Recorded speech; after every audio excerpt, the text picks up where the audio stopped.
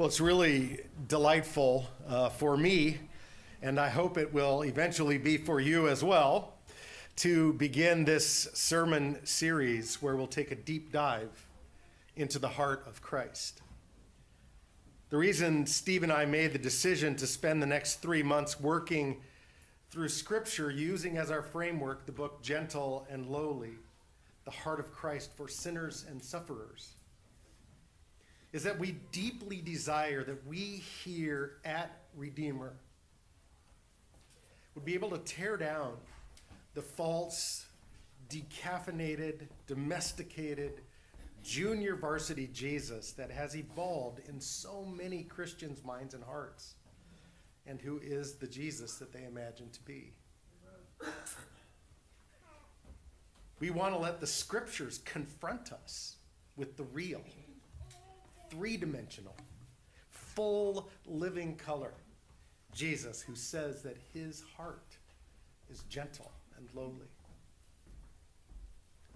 We want you to see that Jesus' gentle and lowly heart flow right out of the Old Testament. And we want you to see that this same heart is woven all throughout the New Testament. We hope that this study of the heart of Christ is deeply encouraging to you, as it has been and continues to be in both of us. We were just talking about that in the office before we prayed, just saying it just feels too good to be true that this is actually the case. And all the related and kind of coordinated resources that we have, the sermon series, our small groups, the book, which, by the way, if you're visiting today, please take a copy of that book.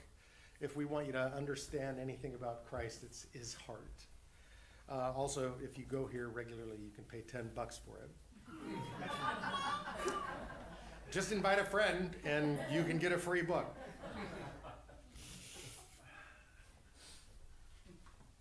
The study guide, the online 14-day devotional, which, by the way, is excellent. I sent everyone the link to that on Friday. They all exist simply to plunge our hearts into the wondrous heart of Jesus, the friend of sinners and sufferers.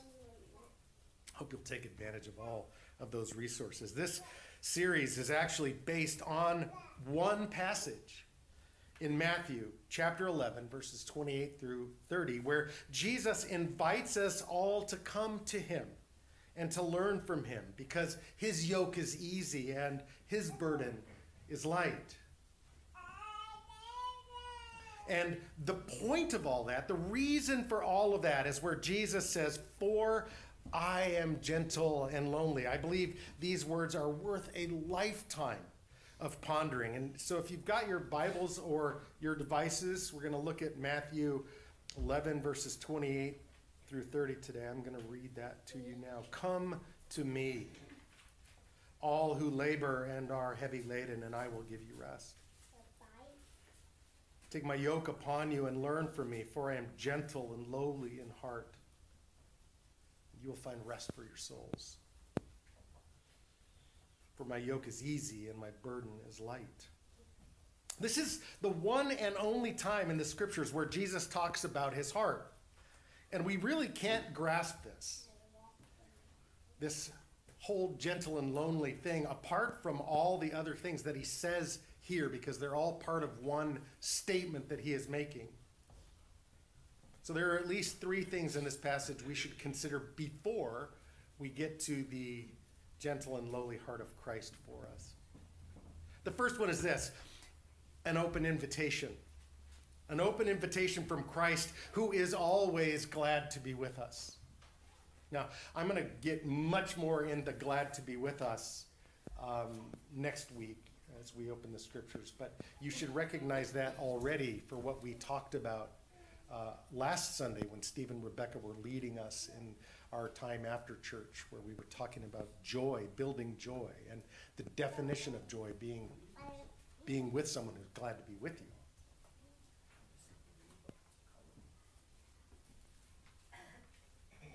I feel like one of the most joy-inducing questions you can ever hear from friends, especially at the end of a long visit, is, "When can you come back?" Have you ever been asked that question? It's especially a good question after you've been with them for more than 3 days and what Mark Twain said is true. Because you stink now.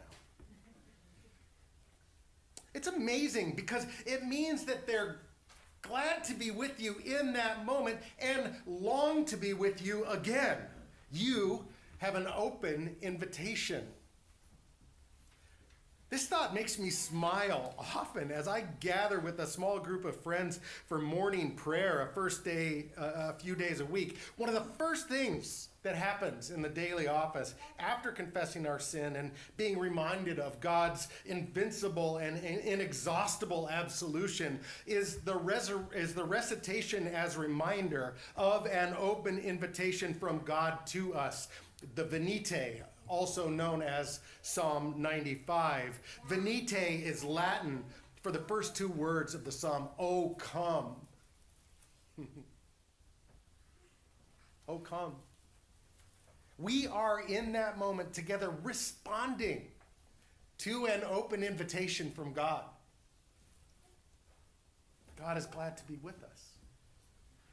This is no small thing.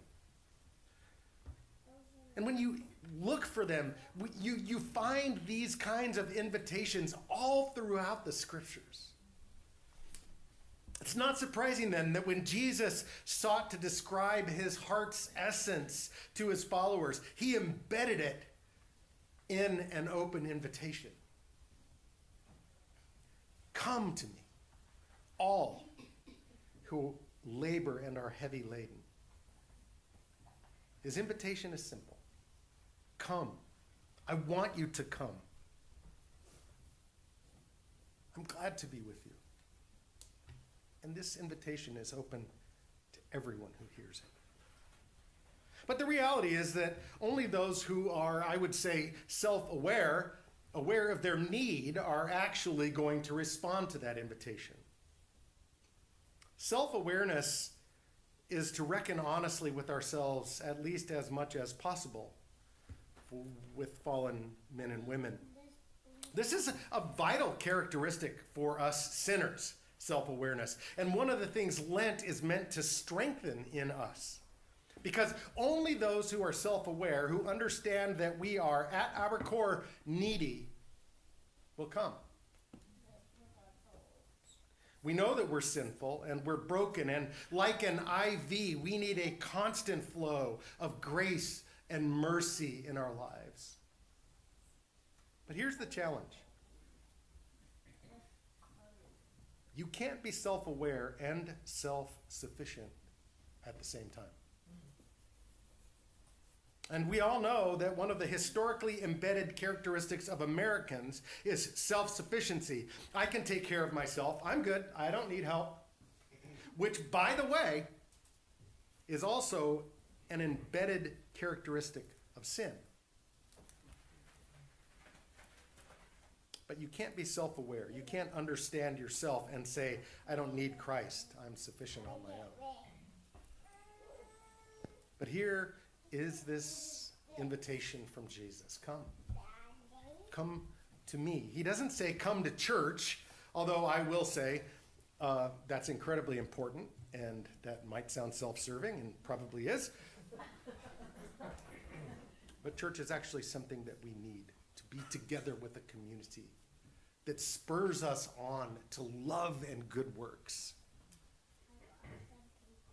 He doesn't say come to a pastor or an elder or a leader. He says, as important as these things are, come to me.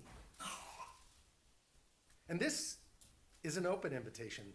Until you die or until he returns, the invitation is yours. This is one of the most beautiful things to flow out of Jesus' gentle and lowly heart. Come to me. This is not just coming to Christ for salvation. It's certainly not less than that, but it's an open invitation anytime, anywhere, for anything. If you're sinful, which by the way, you all are, and so am I. If you're sinful, if you're suffering, come. And you will find rest for your soul, which is the second important thing here. Rest. Rest is something we often hear and think about, but don't always comprehend the breadth of. In particular, when Jesus talks about it, rest is far more than just a little time off. Steve was just mentioning before that in the Old Testament idea of rest is actually leaning on somebody, which is actually important here. The word rest is to cease from labor or movement in order to regain strength. It's to stop laboring and working so that you can be refreshed, so that you can recover your strength. But the kind of rest that Jesus is talking about is far more than physical rest. We all obviously need physical rest, and it's good that we get it, especially when we've expended a lot of energy in some labor or bearing some burden or another. But that's not the point here. This is a rest of a much more profound kind. It's a rest of relationship. Come to, what does Jesus say? Who? Come to me, Jesus says, and you will find rest for your what? Soul. So there is an unseen reality at work here. We have a deep and ongoing need for our souls to recover from labor and the weight of the burdens that we bear. I didn't even realize it till today. Sorry for not having read carefully through the collect, but it says, Almighty God, you know that we have no power in ourselves to help ourselves. Getting to my first point. Keep us both outwardly in our bodies and inwardly in our souls, that we may be defended from all adversities that happen to the body, and from all evil thoughts that may assault and hurt the soul. Through Jesus Christ our Lord. And by the way, all of the passages that we read today have in some way to do with self-sufficiency.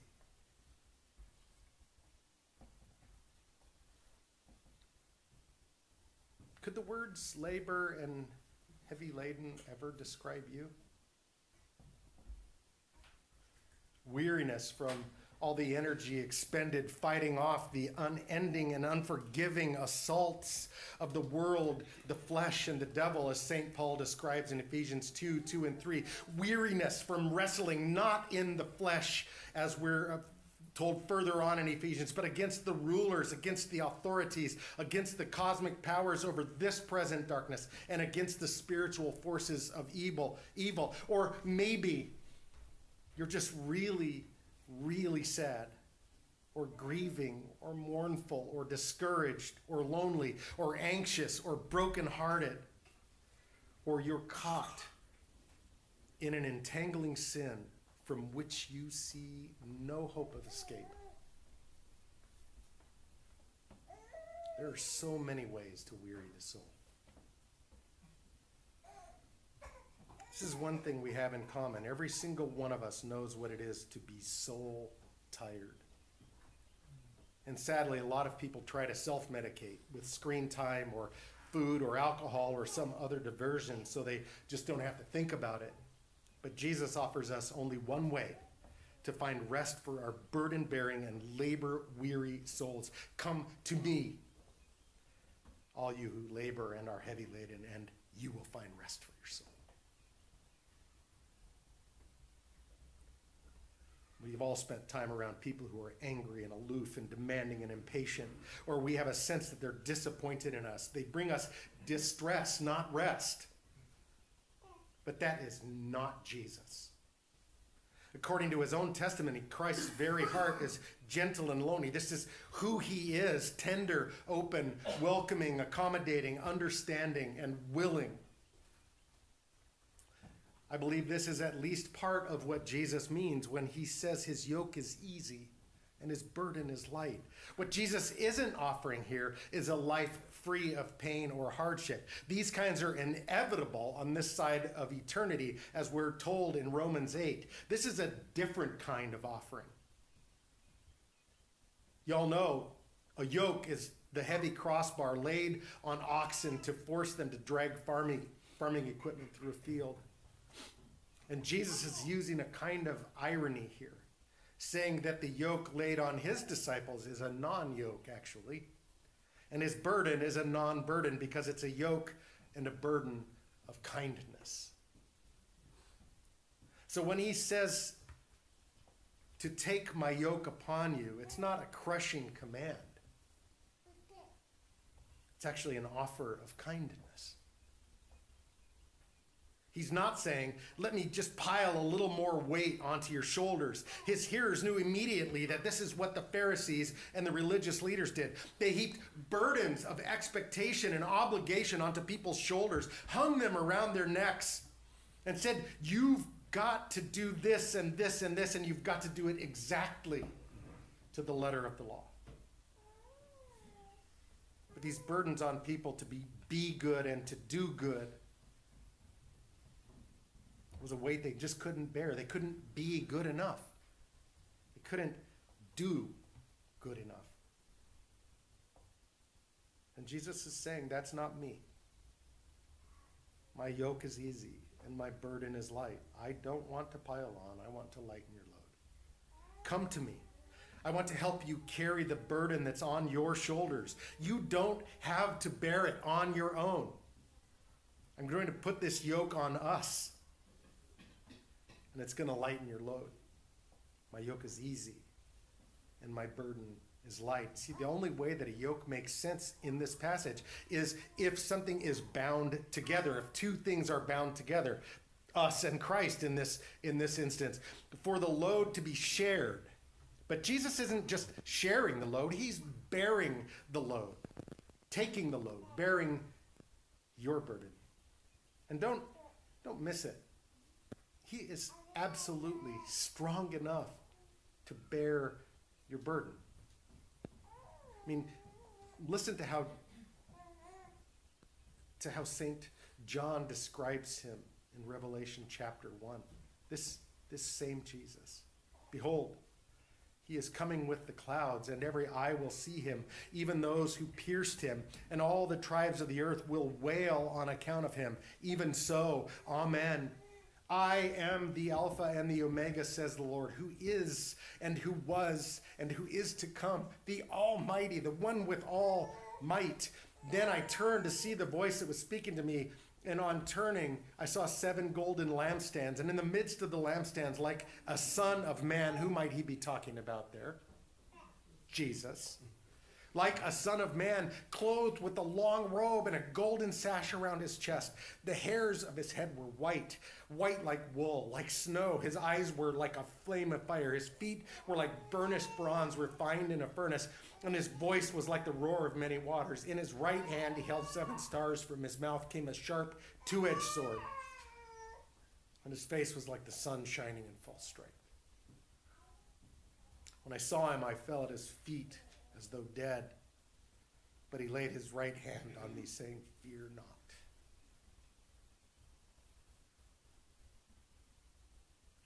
I am the first and the last, and the living one. I died, and behold, I am alive forever, and I have the keys to death and Hades. Oh, he's strong and powerful enough to bear your burden, and he's gentle and lowly enough to care for your soul. So, we see an open invitation from Christ to come to him. We see that he himself is the source of rest for our weary souls. And we see that his yoke is, and his burden is a yoke and burden of kindness. All of this takes us to the sole place in Scripture where the Son of God pulls back the veil and gives us a peek into the core of who he is. And letting Jesus himself set the terms, his surprising claim is that he is gentle and lowly in heart. These are just astounding words that we're never going to fully plumb the depths of, and hopefully they are words that we're never going to get over. And every word in that statement is significant. Jesus says, I. This is his own claim. This isn't what his disciples are saying about him. This is not what a personality test said about him. This is his own claim, his own words. And he says, I am. He doesn't say I was at one time. He doesn't say I might be one day or I will be once you get your act together. He says, I am. This is a present reality. It's who he is. And he says gentle. Who of us would ever have guessed that he would use that word as the first word out of his mouth to describe his heart? What an amazing adjective for him to use. I am gentle. I believe Jesus is saying, I am the most tender, non-manipulative, non-abrasive person you could ever come across. The word rendered gentle here occurs only 3 other times in the New Testament. In the first beatitude, the meek that will inherit the earth in Matthew 5:5. In the prophecy in Matthew 21:5, quoting from Zechariah 9:9, that Jesus is the King coming to you humble and mounted on a donkey. And in Peter's words to wives, to nurture more than anything else the hidden person of the heart with the imperishable beauty of a gentle spirit. In 1 Peter 3:4, meek, humble, gentle. Jesus is not trigger happy. He is not harsh, reactionary, or easily exasperated. Thanks be to God. He is the most understanding person in the universe. His most natural posture is not a pointed finger. It's open arms. He says, I am gentle and lonely, to drive it home even more. These are overlapping ideas, but distinct. I am lowly in heart. In other words, I am the most accessible, the most approachable person in the universe. You don't have to go through security to get to me. You don't have to buy a ticket and get in line. You're not going to be put interminably on hold. He is the most accessible person in the universe, glorious as he is. The Revelation 1 Christ. The one who is invincible, ineffable, magnificent, resplendent, and divine. That Christ says, I am gentle. And he says, in heart. This isn't something peripheral to him. This is what his own heart is. In other words, this is what you could say gets him out of bed in the morning. This is the deepest, innermost core of who he is, and this pours out of him. This is his heart. The heart in the Bible isn't just our emotions or our feelings. It's not less than our emotions, but the heart is the innermost core of what we love, who we are, why we do what we do. And Jesus comes and tells us what his heart is. He says it's gentle and lowly. This is who he is. As Dane Ortlund writes in the book, if Jesus hosted his own personal website, the most prominent line of the About Me drop-down would read, gentle and lowly in heart. Now, you might object that this is cherry picking. I mean, it's one verse, one short passage out of everything in the Gospels. And that might be a valid objection, except that what we see of Jesus on every page of Matthew, Mark, Luke, and John is exactly what he taught from his own lips in Matthew 11. In other words, what we see him teach in Matthew 11 is what we see him do everywhere else in the Gospels. And what we see is that he is drawn irresistibly to sin and suffering, to pain and anguish, to guilt and unhealthy shame. This is what his heart is drawn to. It's what he gladly opens himself up to, which is the exact opposite of how we operate most of the time. We're the cold, calculating ones, not him. Again, from the book, the cumulative testimony of the 4 Gospels is that when Jesus Christ sees the fallenness of the world all about him, his deepest impulse, his most natural instinct, is to move toward that sin and suffering and not away from it. That's his heart for us. When you and I sin and when we experience brokenness and when we touch bottom, Jesus doesn't step away and say, well, let's hold off for just a bit while you work some things out. No. He moves toward us.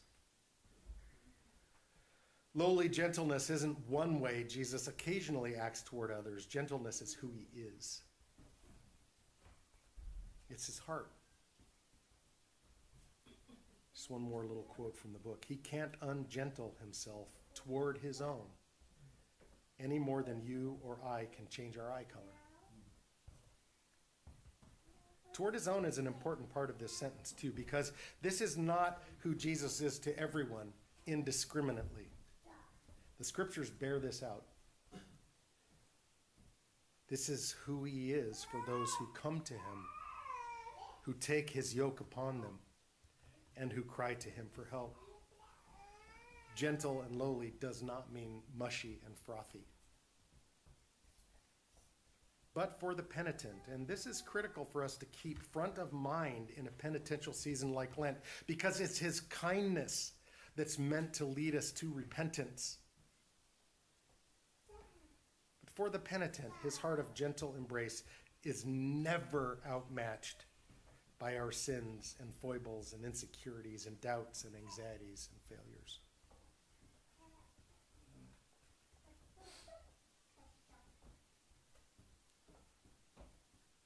The invitation is open.